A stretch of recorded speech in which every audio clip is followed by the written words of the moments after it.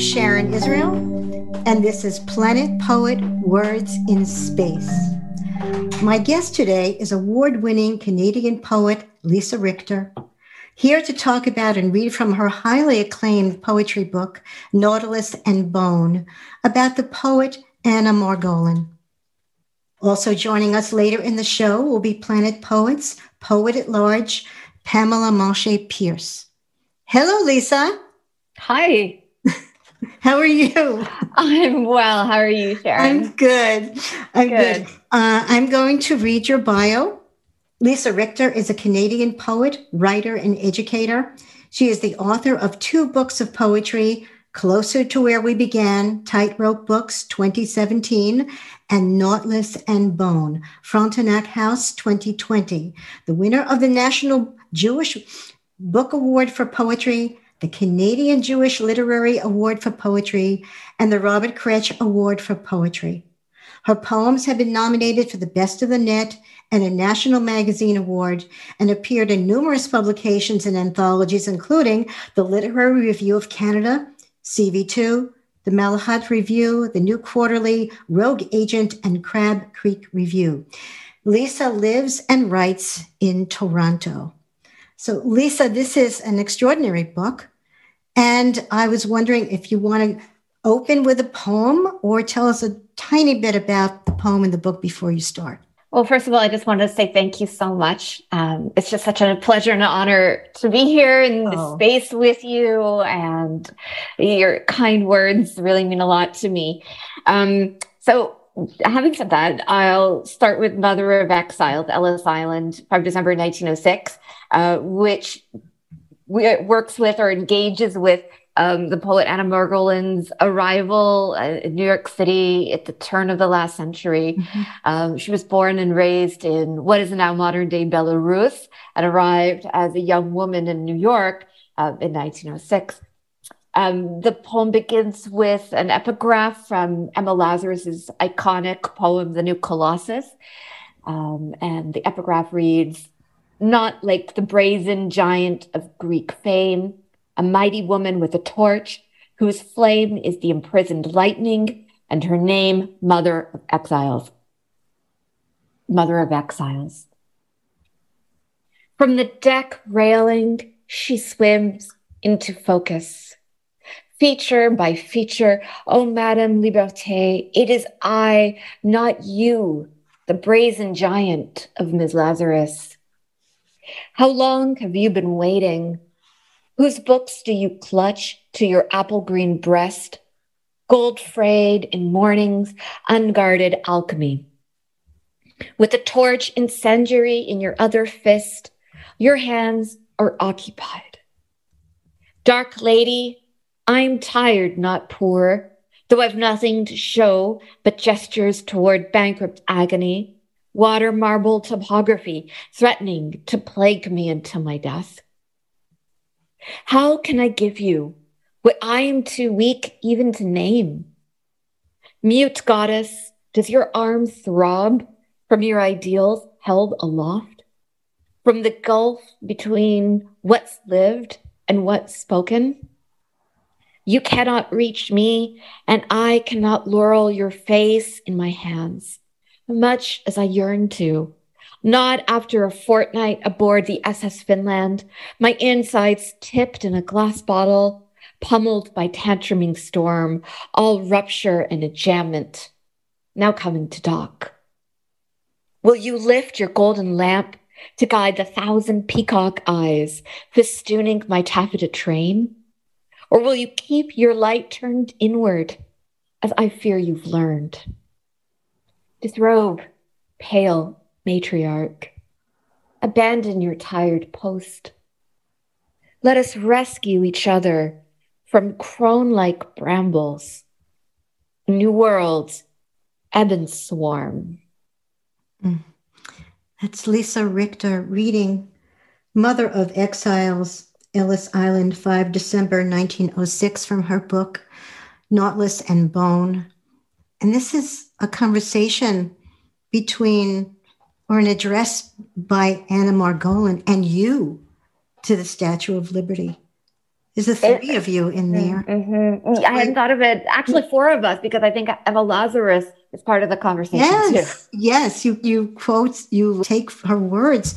Yes, there's four of you in there. I actually never thought of it that way before, because I always just thought about the dialogue between me and Anna Margolin, or Rosa Lebensbaum as she was born. There's another layer. It's an additional layer. Oh my goodness. That's beautiful. Would you talk a little bit about who is Anna Margolin and how you found her, Lisa?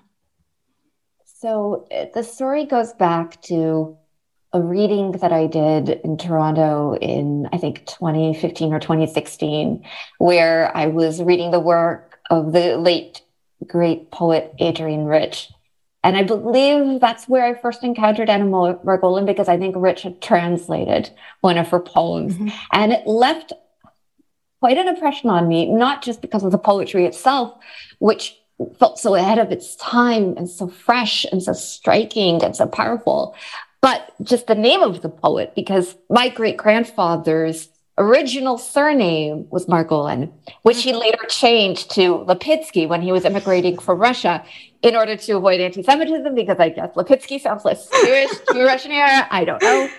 But anyway, even though I later discovered that Anna Margolin was a pseudonym for her, which she adopted after actually trying on a number of different pseudonyms during her career as a poet and as a journalist in New York in the early 20th century. Even though that was never her real name, it felt to me like a sign or a serendipitous, synchronistic moment of connection and conversation with this writer who embodied the kind of wild, uninhibited, transgressive, rebellious, revolutionary feminism and just defiance of gender norms that just spoke to my soul. And so I encountered Anna Margolin's work again when I was doing a writing retreat at Sage Hill, which is a workshop program and an incredible writing retreat center based in Western Canada, Saskatchewan. And when I was asked by our wonderful mentor, George Eliot Clark, to write a 2-page play in verse, Anna Margolin was the character that jumped to mind. And that's so the beginning. That was the beginning. And so the sonnet sequence that's in the collection actually began as a play between Anna Margolin and her third and eventual husband or common law spouse, Reuben Iceland. And so that's how that sonnet sequence actually began, as a play. Fascinating evolution of what you're doing. There's so many layers upon layers. The fact that it's a common practice for Jewish people to change their names sometimes, and poets to change, and people who are poets to change their names to something that's more poetic, let's say, or different.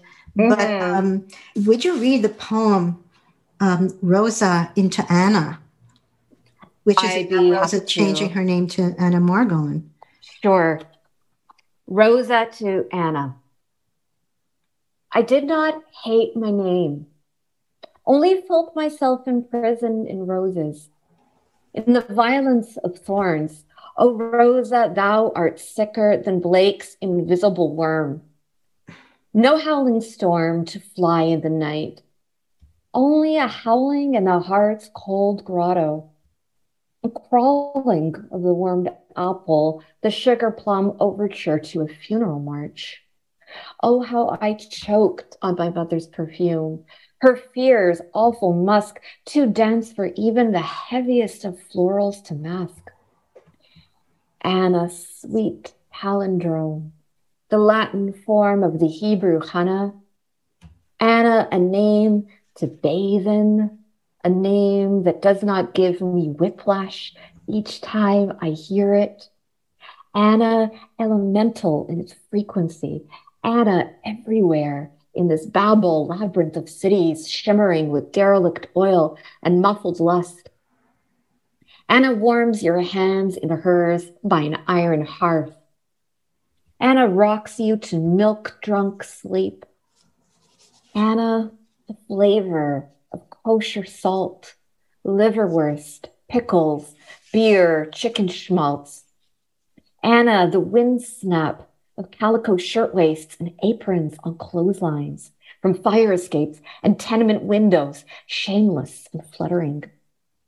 Anna, the dirt packed beneath the nails of the huntress. Anna, ochre roots tendrilled deep into Bronx asphalt. Anna, with each reach and twist, tunneling deeper. Anna, into the belly of this new world, my words are wilding. That's Lisa Richter reading Rosa into Anna. What a paean to Anna. And the anaphora, which is another form of Anna that you start, it's an incantation of Anna. Mm-hmm. So you imbibed it with such imagistic richness, which I'm sure our listeners will understand that that's not an easy thing to do. And the imagery is so intense and intricate, but I find very emotionally accessible. So thank you for that, Lisa. Thank you. Anna is a Yiddish poet, which sort of marginalizes, we talked about marginalization of a woman, of a poet, and then of a Yiddish poet. There are more layers and nesting of the layers of alienation, perhaps. But you are a non-Yiddish speaker. How do you relate to her Yiddishness? Did she write in Yiddish? So that's a great question. Anna Margolin wrote in Yiddish, and it was a very specifically aesthetic and political choice on her behalf to do that. She was a Russian speaker. She spoke many other languages, Hebrew and English, and probably German, but Yiddish was the language that she chose to write in. And it was the language of the Jewish diaspora. It was the language of conversation. It was the language of oral traditions passed down from generation to generations of women in Russia and in the Ashkenazi Jewish traditions. And for me, in my case, as you mentioned, I am not a Yiddish speaker, though it was actually my late father's first language. And as a child, I never learned Yiddish in school. We never spoke it at home. The only exposure that I had to it was occasionally hearing it spoken by my grandparents when we used to visit them in Montreal, or in the choir that I sang in elementary school. But I felt like it was kind of denied to me because it kind of represented the past, and it kind of represented a past that new generations and immigrant generations wanted to move forward from and not hold on to. And I felt in some ways that it was a legacy that was always there for me, but denied to me in a particular way. And so when I encountered the English translation of Anna Margolin's one and only book that she ever published, I was mesmerized by it. And it felt like a doorway for me. It felt like a portal, not only into the past, into this life of a poet who lived more than 100 years ago, but into my own personal past and into my own ancestry, to a life that had been possible, but was never available to me. And so it was kind of like this braiding, this entwining of our two lives and destinies, even though they never actually touched. It felt like this connection, or this wonderful dialogue that I was invited to partake in. You were invited. Yes, I feel that way too. You accepted the invitation. And you also embraced the Lower East Side. Well, your imagery of the Lower East Side was so clear, and you do write with a lot of passion. So thank you. And I want to reintroduce my guest, award-winning Canadian poet Lisa Richter, here to discuss Nautilus and Bone, for which she won the National Jewish Book Award for Poetry. I just want to read a little bit of that, of the comments of the jurors, I guess, who gave you the award for the National Book of Poetry. In Nautilus and Bone, Lisa Richter races around the life and work of Yiddish language poet Anna Margolin until her words are wilding. That's the last line of the poem. The poetry supersedes the mere biographical and showcases the triumph of the genre. In many forms, it will be discussing. Language flaunts itself across history with epigraph ranging from Lorca to Lizzo. The collection memorizes Margolin's legacy across time. Richter's exhilarating achievement doesn't merely bring Margolin to life.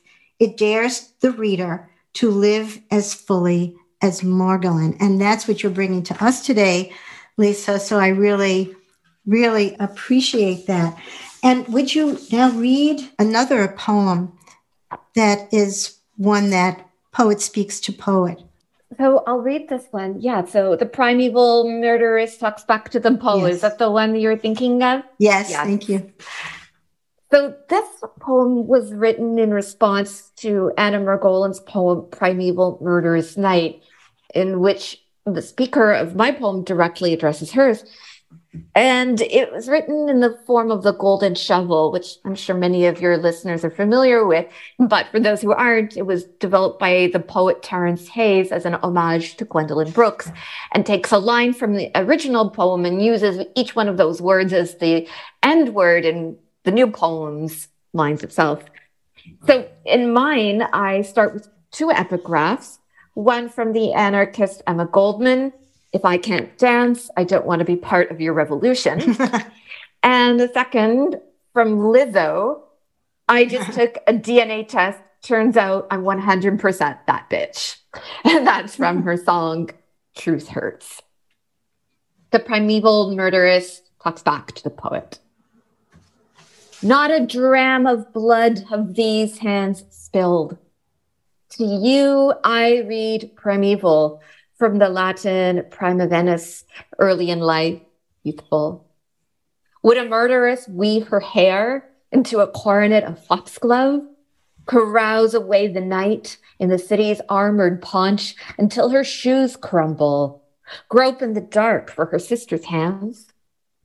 I've been known to worship a mother I wasn't born to, but would come to love as my own, not out of desire to commune with alpine blossom or timber wolf, but the necessity of loosening the slip knot pressing my throat. Lady, I don't need your help. The cracked pedestal where in your earnest rage you've mounted me. Spare me your drink of tears, your bread of shame. Do not beg me to seduce, devour, bewitch, enmesh. I've no time for such meshuggahs. If you want him, no more greed-crazed gulps from promised streams. Why ensnare when you can entrance? Why pummel and thrash? Invite him to meet you in the ring, only your vanquished pride to swallow. If at midnight you rise, glazed with a somnambulist's grace, take him to my secluded forest, to the star-drowned beach, where the ocean's a hound, baying to storied gods, restless as thieves.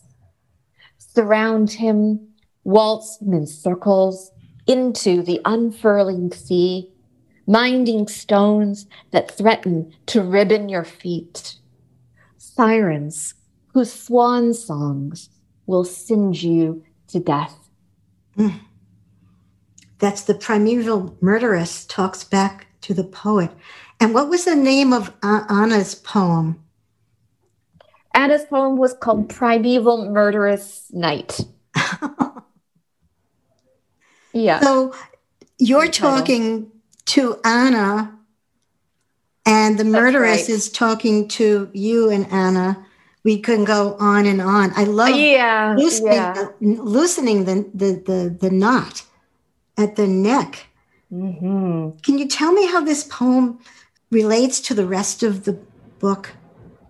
Relates to your feelings about Anna and how you felt when you wrote this? I remember when I wrote this poem, how I wanted to loosen, so to speak, or chip away at any kind of iconic, or I'm trying to think of the right word, solidified image of femininity, of this kind of iconoclastic femininity that Margolin references, and demystify and devilify the murderous character, yes, who I saw as being fundamentally misunderstood, misinterpreted, and rewrite, remythologize, reclaim, recreate the story that Margolin tells. So there are two actual phrases in italics in the poem, your drink of tears and your bread of shame, that come from Margolin's poem, Primeval Murderous Night. And so what I wanted to do with those phrases, which may sound a little bit cliche to modern ear, is to subvert them and to challenge myself, to challenge the speaker in Margolin's poem to engage with each other in kind of this dance, or this kind of this kind of dance with each other. And there is a lot of dancing in the book. There is a lot of dancing in the epigraphs of this poem, with the Lizzo quote, with the Emma Goldman quote. And there's a famous fairy tale, I believe it's called, what's it called? The 12 Sisters.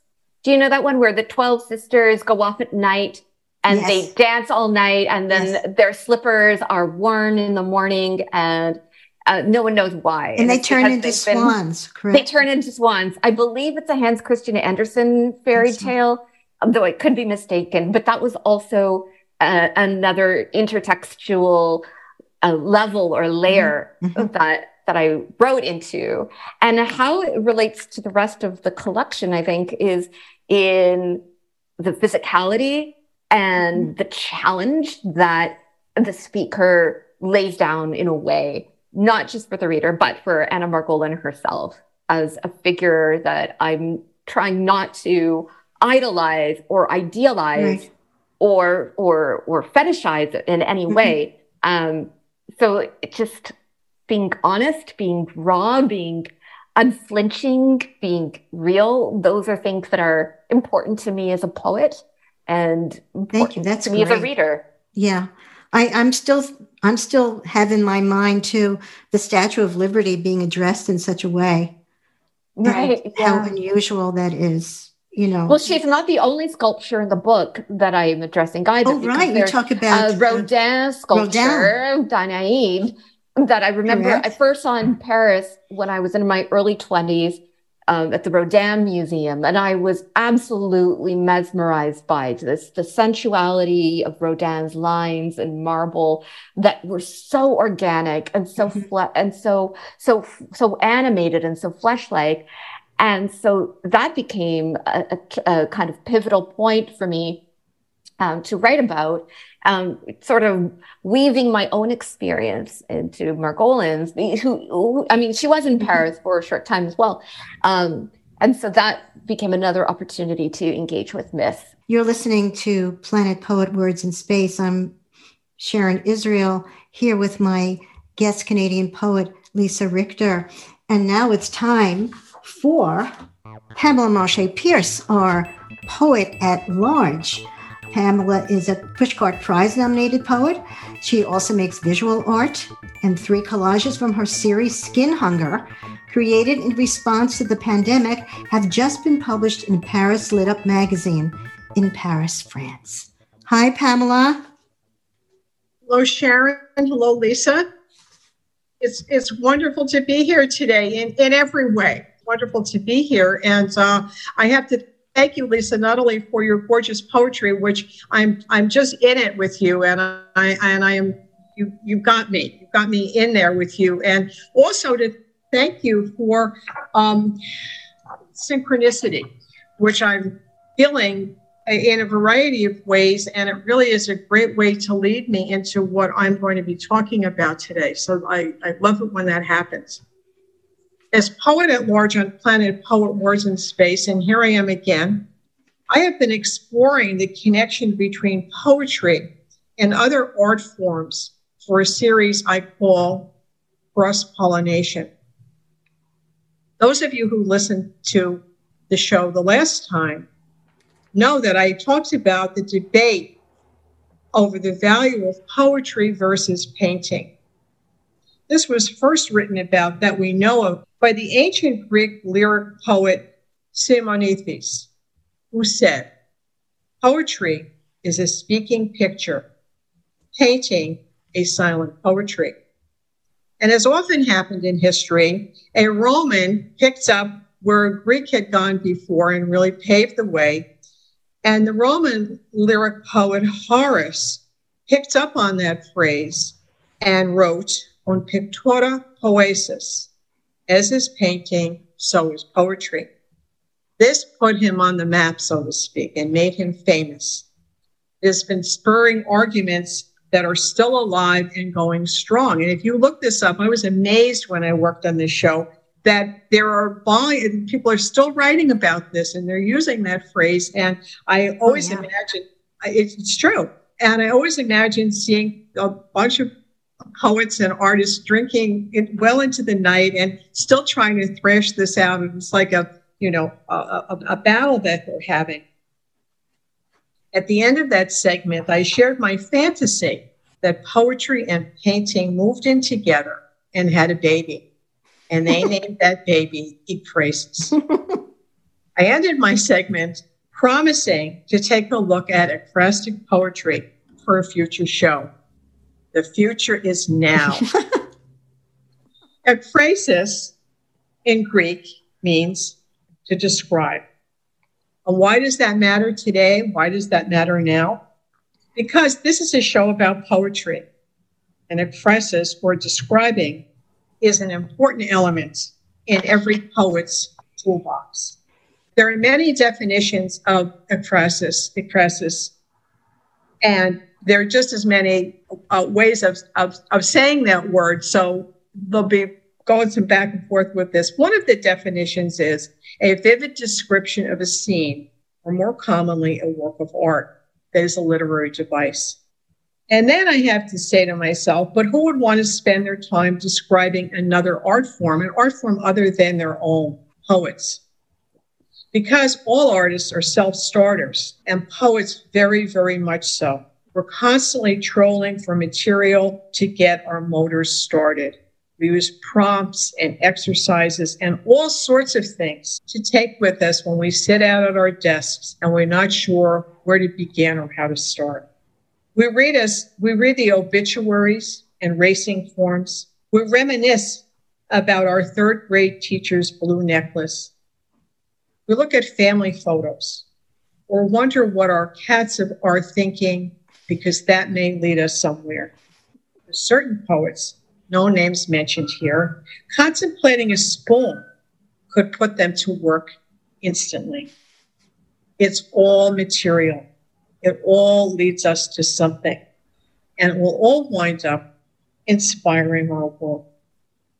Focusing on the art of others, painting, sculpture, movies, music, TV, to create poetry does something else. It helps us interact with those other artists who can inspire us, our kindred spirits in our solitary work. And there's both comfort and deep connection in that. It's a form of cross-pollination between genres. Those Greeks, I sometimes think they invented everything that interests me. And of course, ekphrastic poetry began with them over 2,000 years ago. No surprise. When epic poets were using ekphrasis to aid audiences in visualizing legendary battles. These poets created inargias, or vivid word paintings, like the Iliad, for example, which carries a very detailed description of Achilles' shield. Homer, the blind poet and its author, never saw the actual shield, so he made it up in his imagination, notionally. as were most of the scenes and objects described in epic poetry. These poets tried and often succeeded in turning the verbal into the visual. Ekphrastic poetry, in broad terms, is when a poet has a literary response to something other than a literary work. But there are actually 4 types. Ekphrastic poetry, about a work of art. Actual ekphrasis, writing about an artwork that exists. Notional ekphrasis, writing about an imagined work of art. And accessible, actual ekphrasis, writing about a work that once existed and is now lost, destroyed, or far away. Over thousands of years, poets like us have been finding different ways of interacting with art, visual and every other kind too, influencing us, connecting us, and helping us appreciate and understand the work of other artists, leading us over and over to fascinating discoveries and new ways of art. But we're not just describing, and our readers enjoy our emotional responses, our fresh takes, and personal points of view. Like Lisa, in probably the most famous ekphrastic poet ever written, John Keats, in Ode to a Grecian Urn, directly addresses the figures on this artifact. Many, many, many poets have worked with visual art. And I found it very interesting as I looked into this subject that the most popular visual artist for this type of work is Peter Bruegel, the 16th century Dutch Renaissance painter, known for his plain, truth-telling work that may be the reason it inspired so many poets like William Carlos Williams, W.H. Auden, and John Berryman, to name a very few. So on and on, we find new sources. Lisa put right in my lap today. Really? Fantastic. Statue of Liberty. I can't believe that. I loved it. I loved what you did with it, Lisa. So now we just are on our way to finding all sorts of new sources. I know I wrote one of my favorite poems that is, and it's anthologized, is My TV Family, about watching TV. And I put that into my work. So what we know is that we're all together making art, helping other artists, and inspiring one another on a daily or a monthly basis. Thank you, Sharon. Thank you. You know, it's so fascinating to be poet at large and bring my cross-pollination to the airwaves once again. And thank you, Lisa. Thank you for inspiring me after hearing your gorgeous work today and handing me the Statue of Liberty. That was something. It doesn't get better than that. So thank you both. Thank you. That was really so informative and great. Lisa's work is very organically ekphrastic. It's exactly. Like you're searching for something to respond to. It's there. It's in the mix. It's in that right. world that you've created. Right. It's really in her toolkit. Thank you, Pamela. I'm just so honored by that. Thank you. Thank you. I'm really honored. Thanks so much, Pamela. My pleasure. And now I'm just going to be a listener. Pamela Montrachet Pierce, poet at large.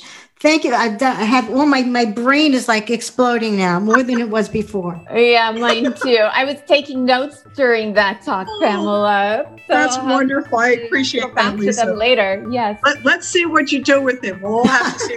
All right. You never know. All right. I'm going to listen. Bye-bye. Bye, Pamela.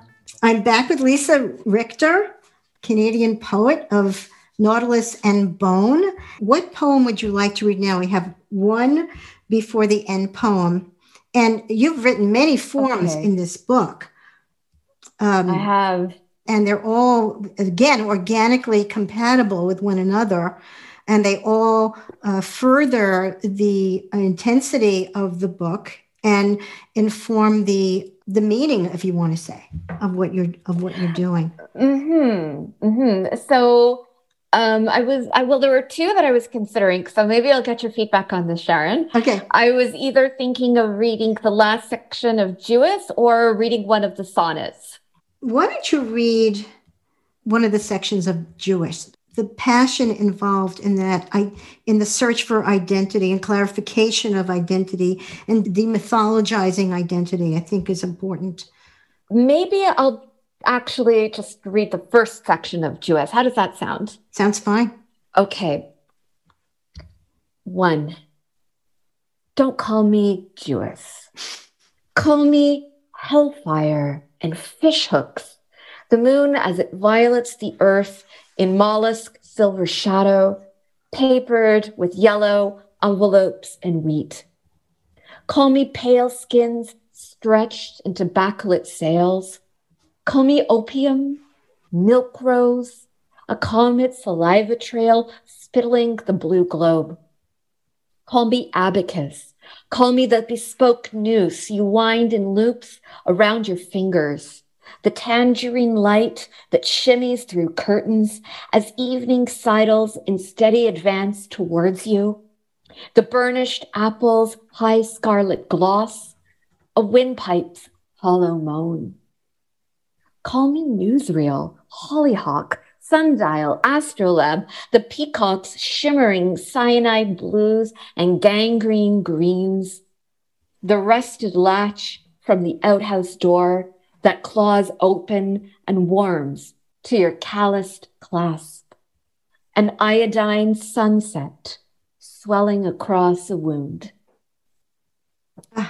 That's Lisa Richter reading a section from her multi-sectioned Jewess. You gather the identity that can be shared by you and Anna and all of us. So I find it very inclusive. What you're doing is very inclusive. So I don't know. That means so much to me. That really does, especially because inclusivity is something that's really important to me as a person and as an artist, as a writer. When I wrote this poem originally, it wasn't in any one particular person's voice. I wasn't writing specifically in the persona of Anna Margolin yet. At this stage, it came out as kind of a composite of both myself and a speaker who may have existed in another time. But the poem was really driven by the nouns in it. It was really driven and initiated, I think, by the form of the Liszt poem with the anaphora, the repetition of call me. And when I started doing, sorry, go on. No, the word Jewess.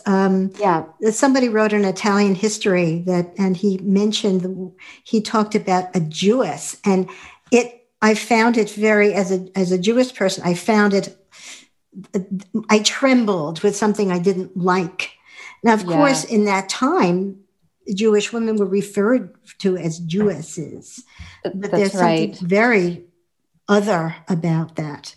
Much in the same way that ending, that suffix that ESS was applied to women of other minority identities, and the way that word both limited and diminished and reduced women into others, into this sort of objectified kind of identity, into that presence.